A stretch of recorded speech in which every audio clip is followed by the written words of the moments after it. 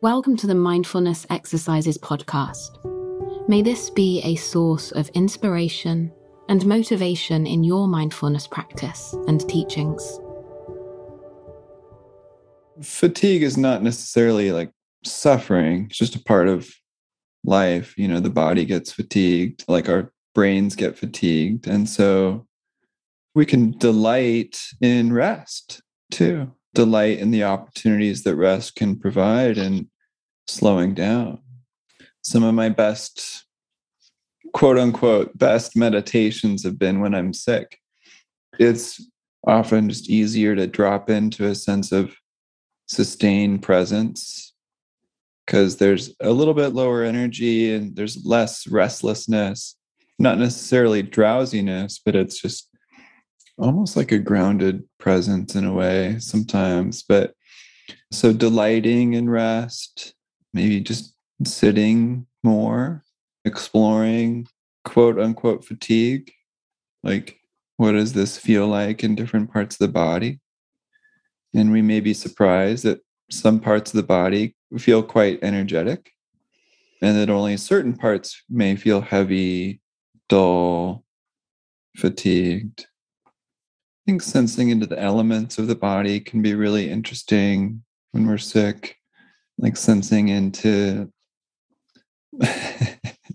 snot, because it's not every day we get to sense into those things, not from a judgmental point of view, but just being curious about how that feels. Noticing respiratory patterns.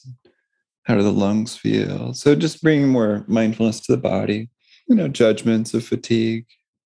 That's kind of where the self-compassion might come in. If there's sort of this judgment of the experience of fatigue or what it's limiting you.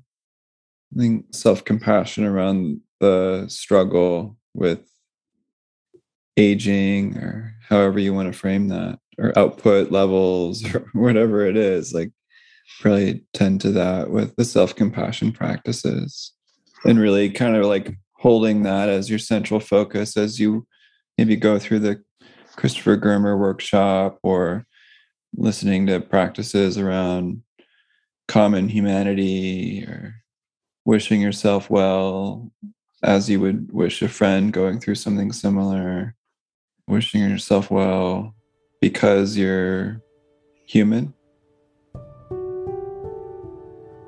May each of us continue to find courage in our own way by sharing mindfulness with a deep sense of faith, knowing that seeds we plant will certainly, someday, bloom.